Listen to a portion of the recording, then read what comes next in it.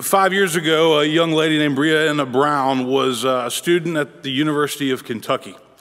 And she was suffering from clinical depression. She'd been diagnosed and she was really having a hard time. And her mother remembers the day. She was back home here in Franklin. That's where she lived. And she left her house one morning to go, and she said she was going to go meet a friend for coffee. But her mother could tell that something was wrong, that she was really hurting, that something was going on. And that morning, Brianna didn't go meet a friend for coffee. She did what many other people have tragically done in this town when they've been suffering from depression. She drove out to the Natchez Trace Bridge, which is 155 feet off the ground. And she'd thought about ending her life before, but this day, for some reason, she was determined to follow through with it. The pain was too much. What she was carrying was too much. The walls were closing in. She felt like nobody cared about her. So she got up on top of the bridge. She saw the suicide hotline number written there. She also saw a little bit over somebody had written, "You are loved." But she jumped. The only difference for Brianna was that unlike the other people that have done that before, she survived. The trees below broke her fall, and she lived. She had serious injuries to her upper body. She was in the hospital for a long time. But she's one of the very few who have attempted suicide and then lived to tell about it, at least from that particular place. Brianna felt like she had been given a new lease on life. And she's, since that time, become an outspoken advocate for people with depression and mental illness and people that are in pain and suffering and struggling. And she lets them know there is always hope. And she's used her story to try and keep other people from doing the same thing. Now, many of you know, if you've been at Woodmont for a while, that these type of stories resonate with me because I've experienced suicide in my own family. We've lived through that as a family. And one of the things that I believe has not been talked about enough during this pandemic is the mental and emotional toll that it's taken on many people. We talk about masks. We fight over masks. We talk about vaccines. But we have not talked about how many people have really, really struggled during the past 18 or 19 months. I would argue or propose to you today that since World War II, there has never been a period in our history that has had more stress, more fear, more division, more issues that have caused disagreement among family and friends that we have lived through over the past 18 months. And many people who are otherwise doing just fine and living normal lives have been thrown into a complete tailspin, not really of their own choosing. Remember March of 2020? Some of us were on spring break, just a few weeks at home to flatten the curve. Remember that? Then everything shut down. Kids came home from school. We all worked from home. Grocery stores emptied out. Calendars cleared. Many were furloughed or laid off that spring, early summer. Then we had the racial tension and the riots across the country and in major American cities. Businesses were burned. Stores were looted. Police precincts were attacked. Then the election heated up. Lots of awkward conversations between family and friends. Then the pandemic got worse again over the holidays. Church went back online for a while. Remember, we had Christmas Eve outside, froze our tails off out there. And you had January 6th. I don't have to walk you back through the whole timeline of events. All I'm saying is that, in my opinion, there has never been a period of time with more stress, more fear, more anger, more uncertainty, more division than what we have lived through over the past year and a half. Adversity, adversity, adversity. So what I'm doing today is I'm starting a new sermon series on Paul's letter to the Philippians that's called Living with Joy. I believe that Paul's letter to the Philippians is exactly what we all need to hear right now. We need more joy. We need more love. We need more forgiveness. We need more positivity. We need more grace. And we can find all of these things in the 4 chapters of Philippians. Written around 62 AD, Paul was in prison, most likely in Rome, perhaps Ephesus. Perhaps the most unique letter of all of Paul's letters, not because he's dealing with some doctrinal issue, but because he's basically writing a letter to encourage the people of Philippi, to thank them for supporting him over the years. They even sent a gift to him in prison, and so the letter's full of encouragement and hope. The words joy and peace appear 16 times throughout the letter, becoming the primary theme that Paul wants to lift up. The church at Philippi was the earliest church that Paul had started on the continent of Europe. And he visited this community twice over the years. He loved the people there. This letter is short, 4 chapters. You could knock it out in one setting. And perhaps the greatest lesson from Philippians is Paul's challenge for us to live like Christ, to model his humility, and he reminds us that we always get to choose our attitude in life. We may not get to choose our circumstances, we may not get to choose everything that happens to us, but we always get to choose our attitude and how we're going to react or respond. In addition to Philippians, I always usually lift up a book for you if you want to read a book, and the book is one that's been mentioned over the years. It's called The Book of Joy by Bishop Desmond Tutu and the Dalai Lama. We have them in our bookstore. You can get them on Amazon, but that's a great complement to this epistle as we study it. So today we're diving into Philippians chapter 1. That's where Farrell read. Paul begins by writing, "I thank my God every time I remember you, constantly praying with joy in every one of my prayers for all of you because of your sharing in the gospel from the first day until now. I'm confident of this. The one who began a good work among you will bring it to completion by the day of Jesus Christ." So here's Paul writing from prison, telling the Philippians that he's praying for them and that he believes that Christ will continue to do great things in their community, and he's confident that the message of Christ, the message of the gospel, will continue to spread. Then in verse 15, he says, "Some proclaim Christ from envy and rivalry, but others from goodwill. These proclaim Christ out of love, knowing that I have been put here for the defense of the gospel. The others proclaim Christ out of selfish ambition, not sincerely, but intending to increase my suffering in my imprisonment. What does it matter? Just this, that Christ is proclaimed in every way, whether out of false motives or true, and in that I rejoice."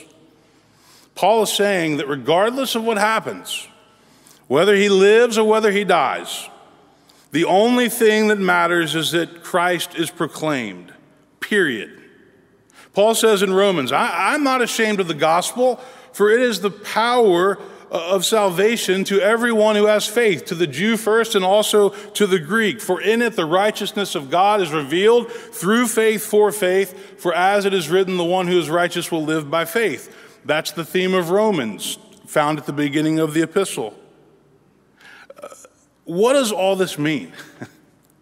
Sometimes we can read Paul and we're like, golly, that's confusing. I'm not quite sure what he's talking about here.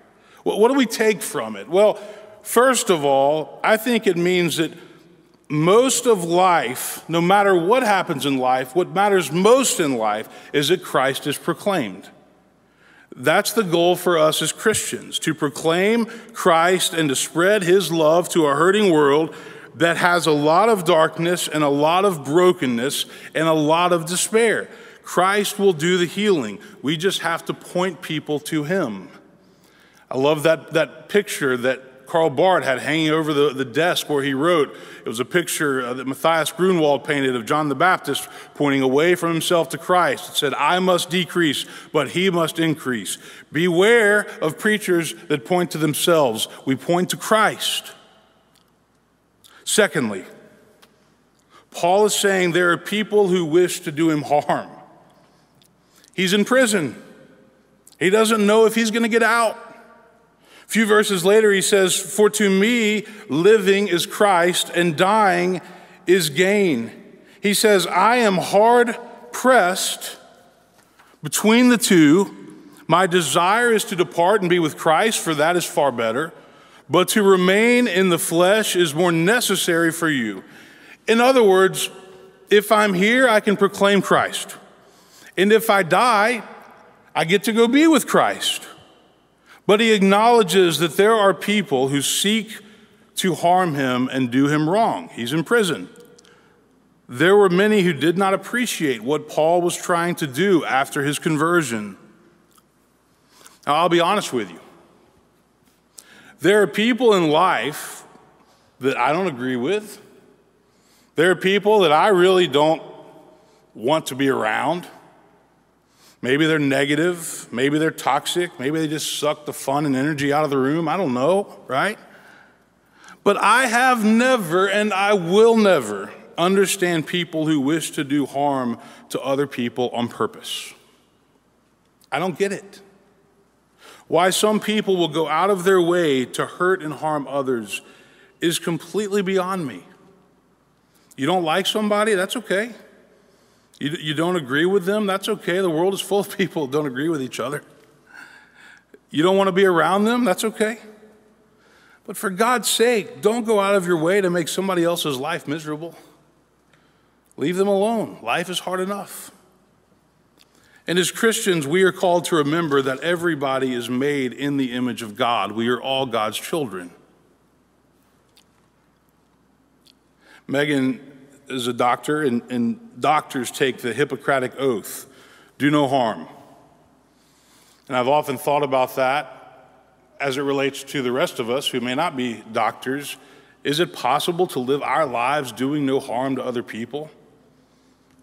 I don't know, but we at least should try, right?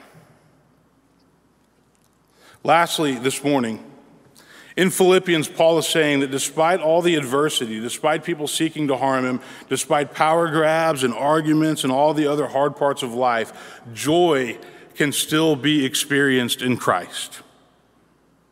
What's joy? That's an important question. That's a question I want to explore in the coming weeks. I gave the kids a formula for joy: Jesus, others, yourself. You've heard me say before, we've got a lot of yoj in our culture: yourself, others, maybe Jesus. We need more joy. Joy is what we have been missing in our culture over the past 18 months.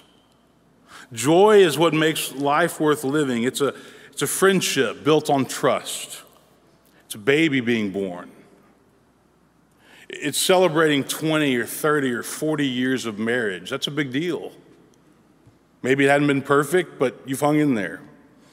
You've raised your kids. You've gotten them educated. You've loved them unconditionally. Joy is going out of your way to help somebody who's hurting. Maybe they're going through a divorce. Maybe they're battling addiction. Maybe they're drinking too much. Joy is going down to Waverly and helping people rebuild houses that they lost in the flood. Woodmont's been doing that. Joy is going over to Fall Hamilton and being a reading buddy or a lunch buddy to our adopted school. Joy is building a Habitat house or traveling to Guatemala and seeing the children that we sponsor and that we build houses for. These are the things in life that bring us joy. But joy always involves moving beyond self. That's what Yale theologian Miroslav Volf says. He's done a lot of research on joy. And we can always do that even in the face of great adversity and challenge. Now, I mentioned this book of joy this morning. Farrell and I have loved that book ever since it was published. It's great. But in the book, Bishop Tutu and the Dalai Lama identify obstacles of joy and pillars of joy. And it's important to be aware of both. So let me close this morning by naming 3 obstacles of joy and then 3 pillars of joy. Obstacles: fear and anxiety. We cannot live our lives afraid all the time. It sucks the joy out of everything. You can't be in the present if you're always afraid. It's hard to love when you're always afraid. It's hard to enjoy life when you're always afraid. It's hard to be there for other people when you're always afraid. Frustration and anger. Rarely does anything good come from getting angry or acting out in anger. Anger is a human emotion that we all have, but we must find healthy ways to deal with it. In Ephesians, it says, "Be angry, but do not sin. Do not let the sun go down on your anger." And then the third obstacle that I lift up this morning is loneliness. The feeling that nobody cares about you and that you don't have any friends. That's been one of the worst parts of the pandemic. It's made people feel even lonelier than they were before. And we had a loneliness epidemic before COVID. Read Ben Sass's book, Them. Read Johann Hari's book, Lost Connections, where he talks about depression and how essentially he thinks that a big part of depression is people losing connections with others and with their work and with people that they love. Now, 3 pillars of joy to close this morning. The first is humor. I knew that the pandemic was really getting to me when I started to lose my sense of humor. We need to laugh more. That's why I hang around Donovan, right? Donovan takes a full-time job at Belmont. I'm like, no, you're going to stay here at least part-time. I need you, Donovan. Laughter is the shortest distance between two people. I was at Chuck E. Cheese yesterday with my 5-year-old for a birthday party. What do you do? What do you do when you run into a family that says they haven't been at church because they're worried about COVID and you see them at Chuck E. Cheese?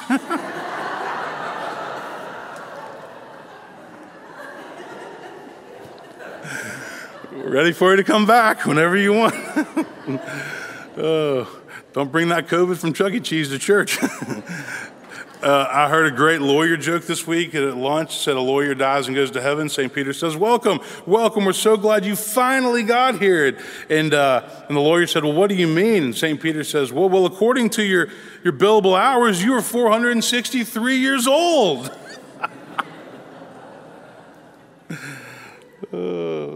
Or the story about the IRS calling the Catholic parish. The priest answered the phone. Is this St. Luke's parish? It is. Are you Father McAnally? I am.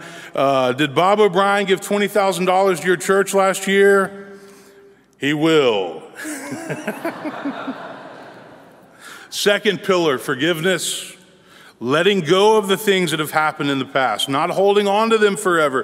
Forgiveness is a recipe for survival. If we don't forgive and move on, we will crash and burn. There's too much hurt and too much pain in life to just keep holding on to it forever. Forgive and let it go. And then gratitude. Being thankful for what we have. Taking the time to acknowledge our blessings, especially as we draw closer to the holiday season, Thanksgiving, Christmas. If you spend your life focused on what you don't have, what other people have, then you won't be thankful. I'm looking forward to this series on Philippians, and I encourage you to read it on your own. It's a short book. And I'm looking forward to talking about what it means to find joy, because I would again argue that we all need to experience more joy in our lives right now. This book, this epistle, at least in my opinion, couldn't be more timely. Amen.